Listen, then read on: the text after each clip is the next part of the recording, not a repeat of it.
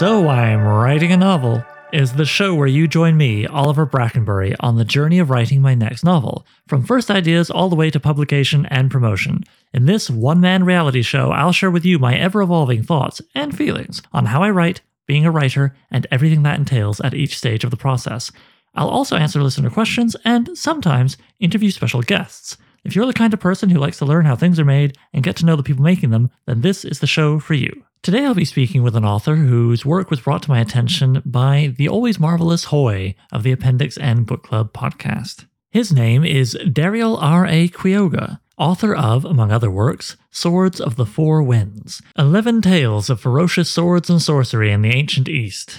These stories are distributed across 4 original characters of Daryl's, and in the foreword he suggests that perhaps you could think of this as a subgenre called Sword and Silk, somewhat akin to the Sword and Soul subgenre of sword and sorcery created by Charles Saunders. As well as being a writer, Daryl is a freelance photographer and history buff. But you know what? Why don't I let him tell you who he is and talk about his works, which I greatly enjoyed. Oh, I suppose one last thing I'll mention is that Daryl lives in Davao City in the Philippines, while I continue to live in Toronto, Canada, which means there was quite the time difference, and the following interview was recorded at 7 a.m. my time, 8 p.m. his time.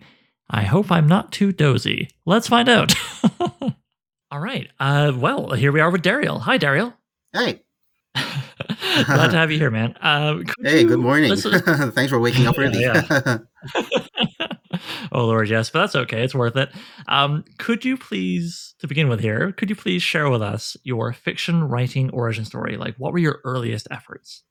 Okay. I was really inspired by Robert E. Howard and Edgar Rice Burroughs, Lee Brackett. Then later on, I discovered Moorcock and Wagner. But before that, I guess the ground in my mind had already been prepared because I had been able to read, abridged versions of Homer, the Odyssey, the Iliad, the history of Herodotus. So I was very much into liking historically based fiction about warriors. And so when I discovered Howard, that blew my mind. that blew my mind because here's stuff grounded in that historical vein, but with dark fantasy, sorcery, demons, giants. Like, whoa, this is fun. I want to do this. Do you remember the first story you tried to write? What was it about? Oh, gosh. No, I can't really remember the first one anymore. But I do remember in my teens, I was doing some stories set in India because I had lived in India at that time. So we got to explore some Rajput palaces and forts and ruins. And so that really inspired me. That does go away to explaining the elephants that show up quite a bit in one of the early Orhan stories. Oh, yes. In fact, I have a thing for war elephants because in Western accounts, of course, what comes to the fore are the weaknesses of war elephants. Because war elephants always appear in Western history when they're encountered by, the greatest generals, Alexander, Caesar. Okay. So, of course, the guys with the elephants lost. But the war elephant has been in use for thousands of years. So there must have been some good in it, right? It must have been some beneficial in some way. So I explore that in some of my stories. Like they're living battering rams in, a Black Titan of Gai Khan. Yeah, exactly. And the armor and the techniques of fighting with them and fighting against them that you got into, I found really interesting. I've read Roman history about them fighting Hannibal and his elephants and that kind of thing, but I felt like I learned quite a bit from your stories just there. Oh, thanks. It was also really fun to research that. All right, great. Could you please share with us your sword and sorcery origin story? What sucked you into that kind of storytelling? Well, as usual, it's Robert E. Howard's fault. Although, to tell the truth, my first experience of Conan was really the Bjorn Nyberg and Elsprag de Camp edits of the stories. Right, the Ace and Lancer stuff, yeah. Yes. So that was the very first. And then I got the chance to read Robert E. Howard's own stories, the ones he published in his lifetime. But prior to that, I guess the ground had already been prepared. My brain had already been prepared because I got to read abridged versions of the Odyssey, the Iliad, the history of Herodotus. That influenced me a lot. And so when I read Howard, it's like, oh, wow, Here are stories that are set in a very historical feeling milieu, but there's sorcery. So, like, okay, that blew my mind. Awesome. Well, I've often heard sword and sorcery described not as a subgenre of fantasy, but as a historical fiction with a wizard, with a twist kind of thing. So that makes a lot of sense. I really have to agree with you in that one. For me, swords and sorcery become so much weightier when you have a strong historical parallel that it's based on. Mm-hmm. And you try to use real, historical legendary to inform the fantasy aspect of it. Yeah, like it kind of grounds and enriches it, I find. It's one of the reasons I'm really drawn to it myself. Yeah, so sorry about to say this, but there's been a wave of fiction based on some fantasy role playing games, and I didn't find that as grounded as the older stuff. Yeah, I mean, I think I'm gonna have to read some Dragonlance novels and that kind of thing at some point, but but I must admit, yeah, they kind of glanced off me as I was growing up. Same here. I have to admit. Yeah, no shame to those who enjoy it, but yeah, not my jam or yours. It sounds like. So, in your sword and sorcery writing, or your writing in general, I'm curious, what themes or arguments, the big ideas, do you find yourself drawn to again and again? What are the things you keep finding yourself wanting to say? Well, I've always been very interested in military history, in warfare. So I have a thing for wanting to include battles. Hmm. So you will notice that quite a few of my stories in Swords of the Four Winds had pretty large scale battles. So those were really fun to write for me. I'm fascinated by the power struggles between, famous leaders of the past. I also grew up reading biographies of Alexander, Hannibal, Genghis Khan. I loved Harold Lamb's Genghis Khan and the Babur books. I was wondering if you'd read, Cleet the Cossack and those other books of his. I have read Clit, but I actually got to read the Clit stories much, much later. Oh, okay. I read the very, very first Lamb book I read was actually Babur, which was fun because I found it in a Delhi bookshop. I lived in India for a while. Oh, cool. So, yeah, that was the perfect place to read it. That's really cool. In the shadow of the Red Fort. Oh man, I that's on my to be read list. I've just sort of I'm a lamb baby, a baby lamb. I read quite a decent amount at this point of Khalid the Cossack, and I definitely need to move on. I think to some of his other stuff as much as I'm enjoying the Cossack. But yeah, I was thinking about him more than once while I was reading your work. So that's really cool. Oh, thanks. That's very good news for me because Lamb's one of my idols. Yeah, no, there are worse people to be compared to than like the guy who Howard names as possibly his biggest influence. Yeah, and I can see why, yeah. So actually bringing it back to the history side of things, you mentioned battles and a few, Alexander and stuff like that. Are there any, like one of the things that was enjoyable about reading Swords of the Four Winds was to read some sort of sorcery with its roots in something other than like Western culture. Mm-hmm. And so I'm curious, are there maybe some influences from Asian myths, legends, and history in your work? Very like I was definitely. Able to spot. Yep. Oh, sorry. Please go on. No, that's okay. I just was saying, like, I mean, I definitely spotted, I think, I mean, you tell me, in one story, perhaps a shout out to the Terracotta Army, but I feel like I must have been missing some others. I've definitely... Well, guilty as charged. That was definitely the Terracotta Army there. Yes, I tend to draw a lot on historical inspirations. Orhan Timur is based on Genghis Khan. Genghis Khan had a blood brother, a sworn blood brother, or Anda as the Mongols call it, named Jamuga, who turned into his greatest rival. Wow, I didn't know that. Yeah, so Genghis defeated Jamuga, but in my mind, I was thinking, what if Jamuga had defeated Genghis? What would have happened? Well, Genghis Khan would never have given up trying to get his throne back, right? So that's Orhan.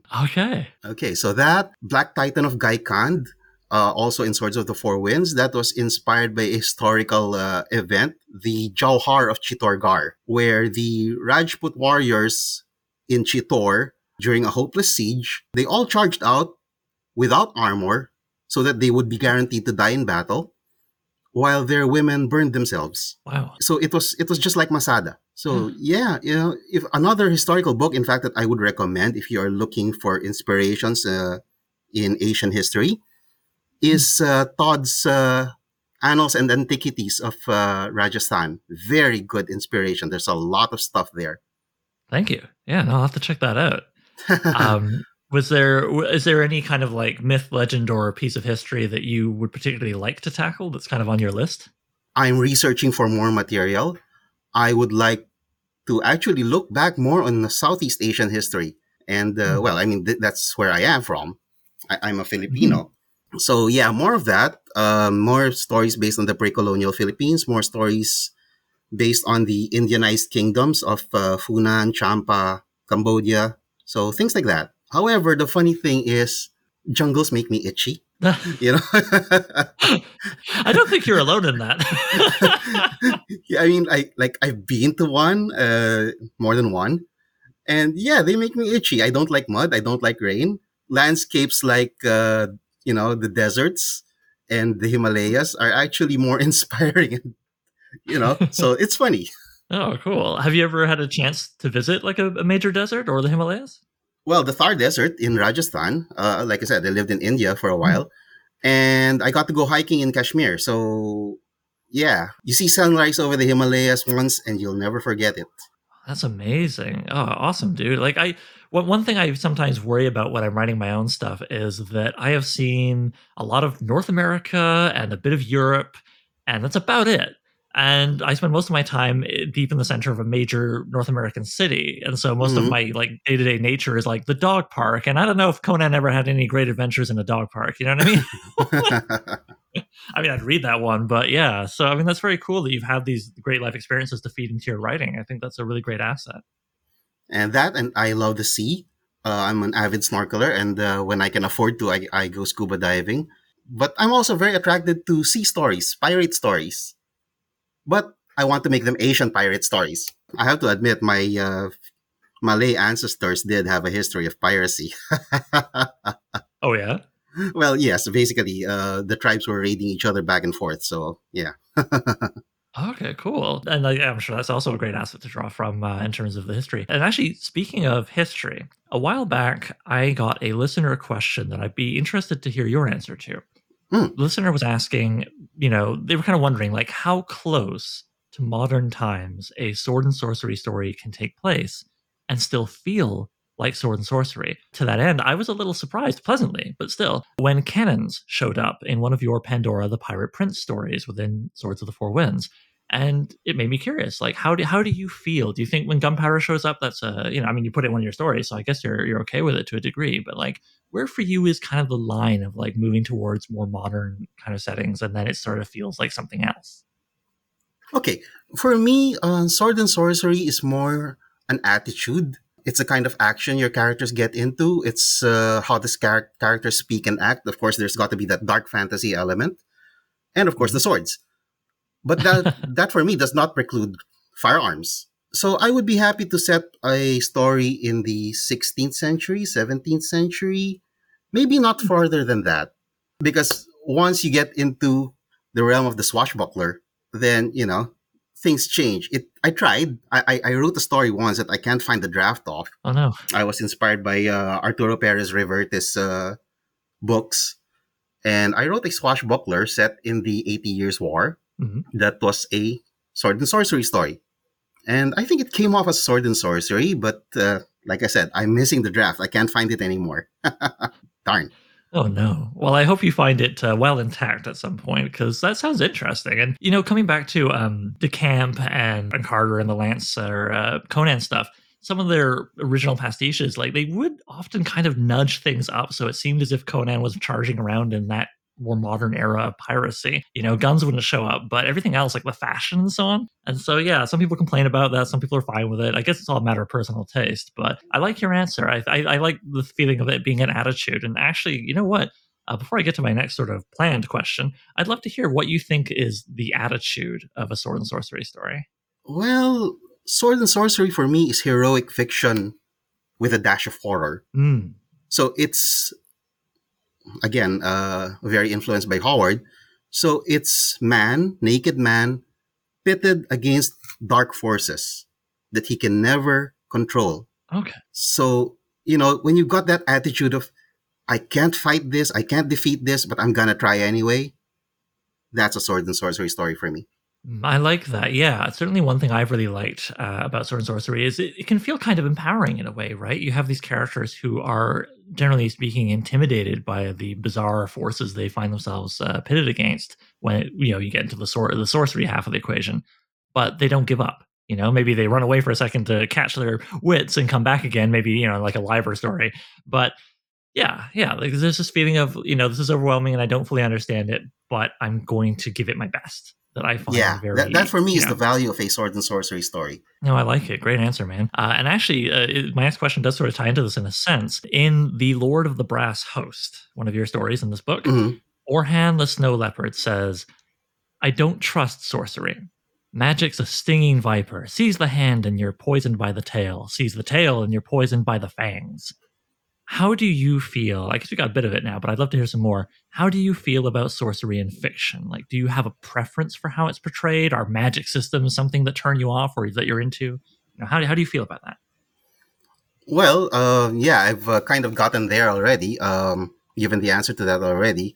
But yeah, to elaborate on that, yes, I believe sword and sorcery should be dark. It should be menacing. It should be mysterious. But it should also, how should I say? It should feel mythical. It should resonate with the. It should resonate with your childhood fears. Okay, and it should also resonate with the with the fairy stories, fairy tales that that you read or heard in your childhood. So you got me personally. I go for things like magical thinking, using the laws of similarity and contagion. So stuff like that, and always looking back at the mythological inspirations. So like yeah, uh, for example, the in my story of Pandara in the service of the Serpent King, the seed of that was an actual story that I got to hear while we were in Cambodia of how the Cambodian kings had a tradition of going to one of these temple towers, and there they would meet a Naga princess in the middle of the night and sleep with her. And that was what kept the kingdom together. If the king couldn't Hmm. make it, the kingdom would weaken, might even fall. So that was like, whoa, this is strong material. What if we have the king turn against the goddess? And that Hmm. was the story that resulted. Okay, cool. And I really like what you're saying about not only the history, but the mythical, the childhood fears, like going back to something really primal. I think that is, it offers an interesting alternative. Like, again, I'm not judging people like what they like, but myself find when I read stories where magic is kind of presented as an alternate science, it's very utilitarian. You cast this spell to open a door, you cast this spell to make some light, and there's a whole like legal system built around it. Like, that has its own novelty. And I enjoyed stories like that quite a bit when I was younger because it was sort of novel, the idea of, oh, what if magic was formalized? But as I get older, I want mystery. I want to not feel like, okay, yeah, yeah, well, this is just like a stand-in almost for stuff that we have. There's like magic cell phone communication, basically. You know what I mean? Send message or whatever. And so I like what you're talking about very much. It's definitely what appeals to me more as I get older. Yeah, for me, the idea of a magic academy. There's a place for it in fiction. Yes, definitely. I have enjoyed some stories using that. I enjoyed Master of the Five Magics by Lyndon Hardy. Lyndon Hardy, I think. Mhm. But for sword and sorcery, what I would think of as sword and sorcery, I really want the magic to be mysterious. If it's ever passed on, it is passed on from master to apprentice, or it is passed on within a religious or a shamanical context, never as an academic thing. Mhm. And as a science, I would say rather than have it as a science, I would always have magic as dealing with a supernatural mob boss who would just as soon eat you alive.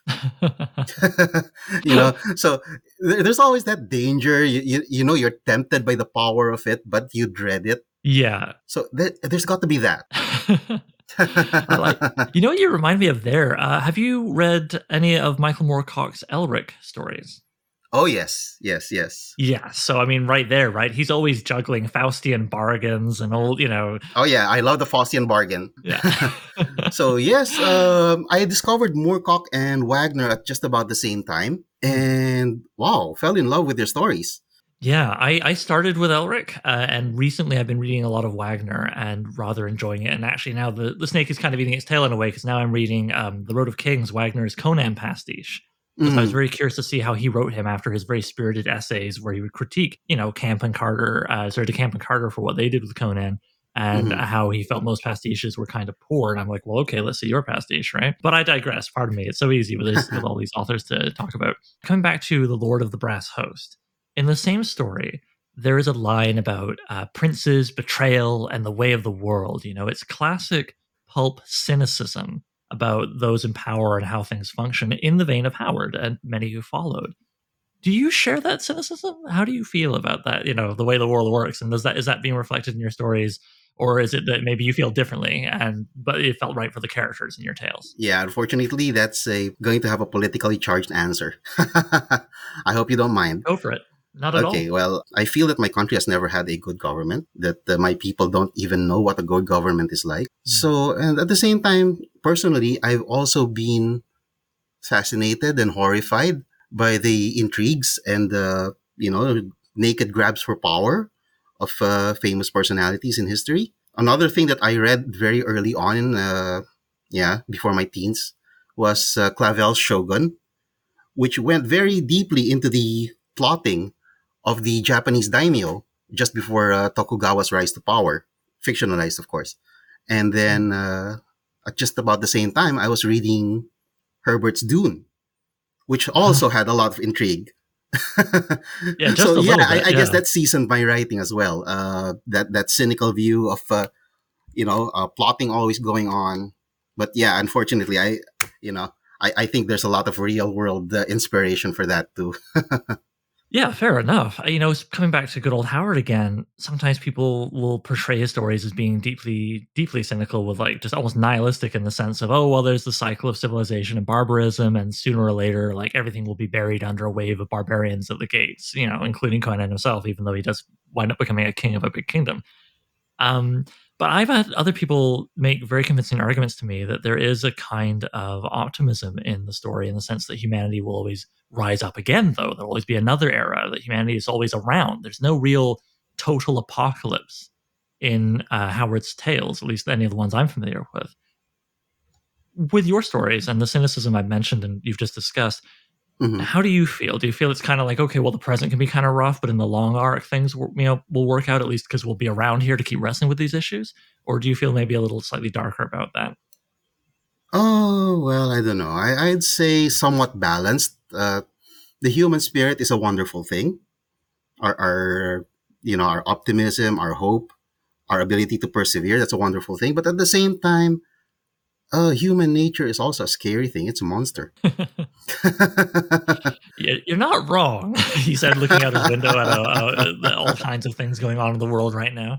Yeah. Um, So yeah, it's all a matter of can we restrain the monster. mhm. So yeah, my stories also are trying to delve into that. Like, okay, look the monster in the mirror, and can you be better than the monster? I like that. Yeah, I think that to a degree, even though most of us live far more mundane lives than what happens in sword sorcery, I think we can all relate to that. Now, speaking of how one sees the world, if I can sort of zigzag here a little bit, do Sure. you find your work as a freelance photographer influences your writing at all? Like maybe your how you describe things or how you see stories in your mind's eye as you write?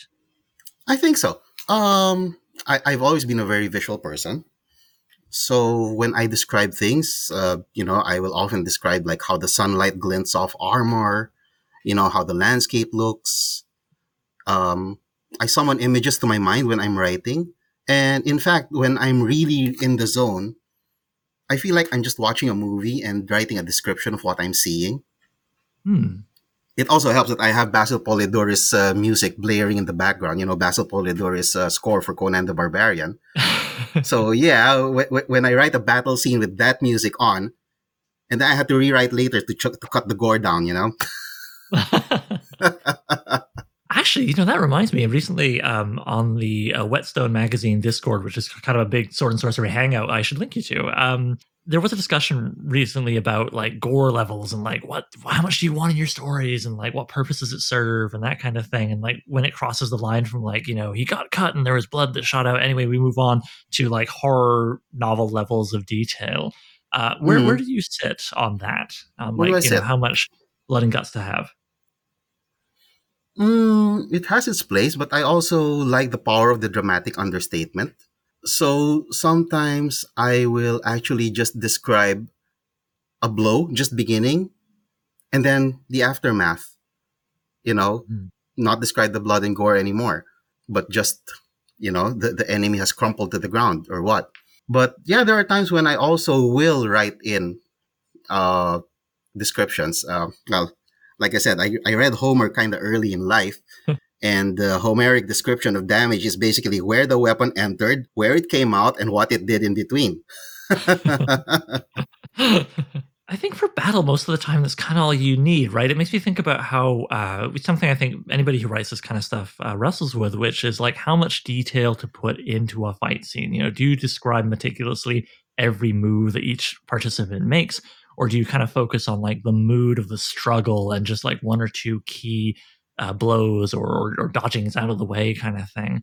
And in a funny way, there's actually a parallel with that and how love scenes get written, like you're trying to, I mean, in a novel, you're trying to capture an emotion, I think, more than like a meticulous breaking down of stunt work sometimes. I mean, that's my opinion anyway. Hmm. Yeah, I think you're right. It's capture the emotion. And for me, I think capture the decision points. When did combat swing Mhm. against the hero? When did combat swing for the hero? What did he do? Mhm. For me, I think the reader wants to hear about the hero's ingenuity, Mhm. especially because I'm pitting the hero against something that's stronger than he is or she is. So, how did the hero think their way through? I think that's important because if you're like just wailing away, your hero's just wailing away, then, it gets repetitive after a while. Yeah, it gets repetitive, and it's like, what are you telling the reader, right? Because if you're just having you want to establish that they're badass, you want to show them that they're strong or quick, or they can pull off a cool move, and then that's you saying, yeah, this guy's really capable. This man or woman is really capable, and the reader can go, okay, cool, got it. But if you just keep hammering that over and over again, you're not telling much, right? Because it's written. They know, like the reader can be like, yeah, you wrote they're strong because you said they are. What's Right. more impressive is the ability to follow, as you say, the emotion and the decisions, the cleverness, because that's something a writer can't fake being clever. You can write dude was strong, but you can't write he was clever and then provide no examples. Well, actually, you see a lot of that in Howard as well. Mm. You know, Conan's history in the comic books has made too much of his being strong. Mhm. But if you read through the stories, a lot of it is carried. A lot of his fights are carried first by his spirit, and second by actually his wits. And also, I mean, just broadly speaking, with him, even in Combat and Out, I think about the melancholy of Conan and occasionally the sort of philosophical speeches he gives. The big one I always think of is in oh dear, I'm going to screw up the title because I always want to call it just Bali or Queen of the Black Coast. I think yeah, Queen of the Black Coast, the Bali story. Where he talks about, if life is an illusion, I'm paraphrasing, but if life is an illusion, then so be it. I'm going to live it to the fullest. Like, I don't know the Yeah, yeah, difference. So, yeah. I remember that. Yeah. yeah, and that was a Okay. terrible delivery. But listener, if you haven't read that story, I recommend reading it, if only to read the better version of that speech. And so that's the stuff that I find tends to get shed by bad pastiches and imitations. They just focus on and then he hit it with an axe, and then the other guy got out of the way, and so on and so forth. You know what? It occurs to me. I really am intrigued by the fact that you not only think a lot about individual combat, but you look a lot at historical battles. So, as we've just talked a bit about what makes a man-to-man sort of battle or like a little group battle interesting, what do you feel makes a writing or just reading, a like large battle scene captivating? Well, being a visual person, so I want to show the sweep of it. I want to show the panorama of it. So I will often include what to my mind are like montages of actions, such as that the hero sees. So things that are not happening to him directly, but happening around him, and that helps Mhm. build up the menace. And just like with individual combats, I focus on the decision points.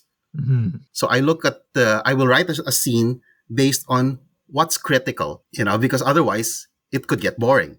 And how do you feel about trying to capture sort of emotion when you're looking at that big picture thing? Yeah, so for me, what's very important is you give yourself space for reaction shots. Mm-hmm. So that's what I try to do. What does the hero feel when, for example, you're charging through the enemy and powering through, riding this herd of war elephants, and suddenly this 16-foot tall Yeti comes out of the rocks and suddenly brains an elephant. It's like, whoa.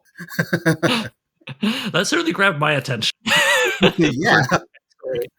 So things like that. It's really a focus on the turning points. I think that makes sense. And I got to say, like, I really like your stories, and I think you really nailed that. Thanks. I was thinking about the first Pandora story and the river battle, and him sort of constantly having to switch between, like, managing the greater anxieties of the overall battle, and then, oh, crap, somebody threw a spear at him. So, okay, back to, like, the sort of tighter focus on him. Yeah. And trying to, like, juggle between those two mindsets, and then also his own personal desires, wanting to take revenge on a captain that betrayed him. You do a good job juggling that stuff, man. I think thank it's you. really Thank you. I have to admit, though, one of the inspirations for that scene there was, are you familiar with Mount and Blade Warband? It's a computer game. It's a computer role-playing game. Oh, I'm afraid I'm not. That features first-person combat. Anyway, in Mount and Blade Warband, you can participate in large-scale battles in first person, as in your character is right there. But the thing is, you're also commanding the army. So what do? Are you going to command the army, or are you going to fight for your life? Cool. I really like that. Maybe I don't play enough of computer games, but I don't think I've seen that kind of blending of formats before. Yeah. Check it out. It's really unique for me. It's actually a 10-year-old game, so it's actually on sale on Steam. Oh, okay, great. But for me, it's still one of the coolest. It's a keeper. Awesome. Huh. So yeah, we've been getting a bit more into craft here, which is always welcome on this podcast. I'm broadly speaking, let's pull out a little bit. When it comes to writing craft and technique, what are you proudest of in your work? Like, do you feel like your dialogue's really tight, or do you really like this or that, And what's something you feel you're working to improve? Or maybe, what's a technique you want to try? Okay. I think my strength is, and I hope I'm not becoming a Howard clone, because I think I pretty much internalized the breakneck pacing and description style of Howard. I don't know if I really made it my own. I hope people think I have my own voice. Well, I think you do. You did not read like a Clonan novel at all. Okay, thank you. Not at all. Always something to be afraid of. In fact, that's one of the issues that I always look at in rewriting. But for improvement, I need to improve on my ability to focus. I get distracted and knocked out of the zone pretty easily. So I have to work on, my mental techniques for getting myself back into the zone. I also would like to experiment with more characters, more diverse characters. So like, if you remember the Arya stories in Swords of the Four Winds, that was an experiment on a non-stereotypical swords and sorcery hero. Here's a guy who just wants to get back to his wife and kids. Yeah, now it gave me kind of a Clint Eastwood in Unforgiven kind of vibe. Okay, thanks. Because I was thinking of Clint Eastwood. Oh, really? Excellent. There you go. And another story that really influenced me was Hank Reinhardt's Age of the Warrior. It's about a sort of Clonan named Asgalt, a former barbarian, rose to become a duke. He's now in his 70s or 80s. Gets trapped behind enemy lines, and of course, guess how he decides to end. Okay, cool. So it's a great story. It only appeared in, I think, just one anthology, Heroic Fantasy. Okay. I'm not sure who the editor was. You know what? I'll try and look that up, because I'm very lucky. In Toronto, we have an excellent speculative fiction archive with like over 80,000 items. It's how I've been lucky enough to read a lot of original editions of a lot of Conan stuff and other pulp authors. So it's plausible they might have a copy. Yeah, I hope you do. Very good stuff. Yeah, unfortunately, some of the old 80s and 90s stuff never made it beyond the, TRF, toilet readable format. No digital editions I can buy. Yeah, that's tricky. I hope I'm glad that there are archives out there archiving this kind of stuff, because it has value. It has great value. Oh, that's great. That's great for you. Yeah, coming back to the focus issue, I'm curious. Did you find like playlists help? You mentioned Conan music earlier. Yes, definitely. Music helps a lot. Although most of the time the music that I will play is jazz, just to focus and take away the distractions. But when I do write a battle scene, yes, I will fire up music from video games, from steering movies, action movies. but I prefer the ones with a classical type score. Yeah, no, I honestly, the jazz made me think like whatever works, like I definitely make Yeah. playlists for projects as a way of like, okay, I'm listening to these songs again, and whether it's, something quote unquote suitable, like a big orchestral battle kind of score, or if it's, I don't know, Radiohead, like as long as it gets me back in, this is the music I identify with the story, I find it Mhm. speeds that up, that little mental, getting in the door kind of thing. You mentioned a typewriter earlier. I don't know if you still have it, but how much do you find you write between the computer and then just keeping it to paper? Because I know something that really helps me focus is to work on a page, because a page doesn't have a browser with like, Twitter and everything on it. Mhm. Yeah. You know what? There's something about my handwriting. My Fair. hiragana is much more readable than my Latin script. Okay. Oh, So pardon my ignorance. Is I Hiragana? hiragana is a Japanese script. I've been Oh, studying okay, Japanese. And I also cool. find that my handwriting has a lifespan. 24 hours after I wrote it, I can't understand it. So, yes, I have to use the computer for everything. Fair, fair. Well, you got to do what works, right? It's funny. My Yeah. handwriting is terrible, but I can read it later. Nobody else can, so it's almost like encryption. I'm not really worried. If someone looks over my shoulder, I can see, like, oh, what's Oliver writing? Hegebug. Okay, whatever. But I know. Uh, well, Scrivener um, helps a lot for me. What do hmm. you use, by the way? Because for Oh, me, Scrivener is actually, it. yeah. For novels and short stories, I use Scrivener, and when I'm doing screenplays, I use the much maligned, but it's what I'm used to, Final Draft. But Mm. yeah, I like how Scrivener organizes things. All right, let's switch gears here for a moment. I'm wondering, what is the fantasy writing scene like in the Philippines? Have you found other Sword and Sorcery fans there? Sword and Sorcery fans, definitely. Sword and Sorcery writers more into the classic stuff, like I am. Well, I'm kind of one of the older members of the circle. So a lot of the writers there, they are inspired as much by anime and manga as by anything else. So their styles are quite different. And how do you find trying to communicate with them about like you should read Howard? Have you check out Howard Lamb? Like, are people receptive, or are they kind of like I don't know, like that Oh, old stuff? I leave it to individual preference. I do let them know what my favorites are. But yeah, before that, there is quite an audience for classic SNS here in the Philippines. And in fact, uh, creation wise, in the 70s and 80s, a lot of sword and sorcery output was coming out in the local comics industry.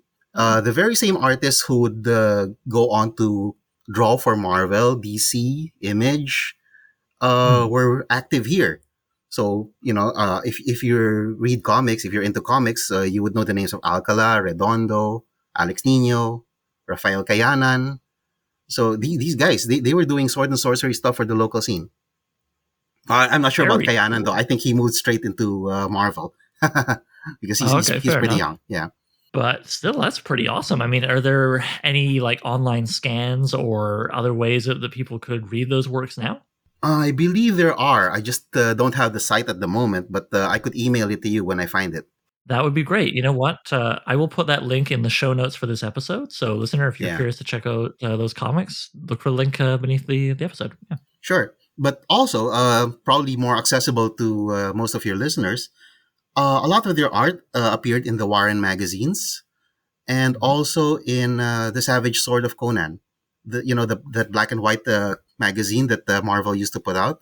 Yes, that was my origin story with Sword and Sorcery. Actually, as a Oh, wee okay. kid, reading those magazines. Yeah, that was my very first Conan. Actually, I always see John Buscema, his iteration in my mind when I think of Conan. Yeah, the artists I was speaking of, Ernie Chan, Redondo, etc. These were understudies for Buscema. Oh wow, okay. Yeah, Oh, so I probably yeah. saw their stuff and didn't realize it. Yes, you did. You did. Some of the stories in the about the middle of the run, some of the stories they drew Hmm, themselves. very cool. Oh damn. All right, I'm gonna go back and hunt for So that. yeah, you dig up your collection again. Yeah, thanks, man. You just added a whole new layer to something I felt like I kind of knew inside out. That's really satisfying. Cheers. Yeah, and Savage Swords of Conan is really nice. So yeah, no wonder we think alike in terms of our Yeah, yeah. fantasy leanings.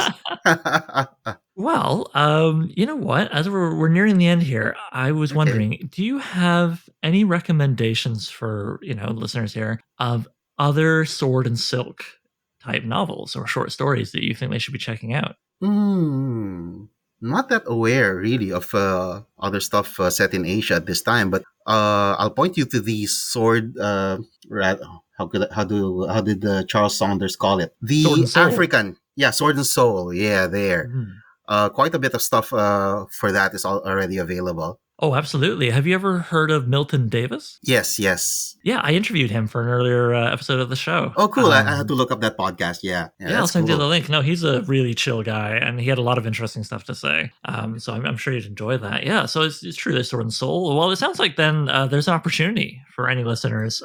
Yes, it's a very open field. Yeah. There's, Lord knows, there's so much more history and legend and myth to plumb from, and I think I say this as one of them. Sword and Sorcery, for whatever variety of reasons, is currently still kind of dominated by white guys in black t-shirts. And so speaking as one, I would love to see, people other than my demographic writing stuff rooted in things other than, Western, medieval kind of, and antiquity kind of stuff. Not that people have to write stuff based on their own demographic, but yeah, I think that would be cool for sure. I would love to see some more Sword and Silk, including your own.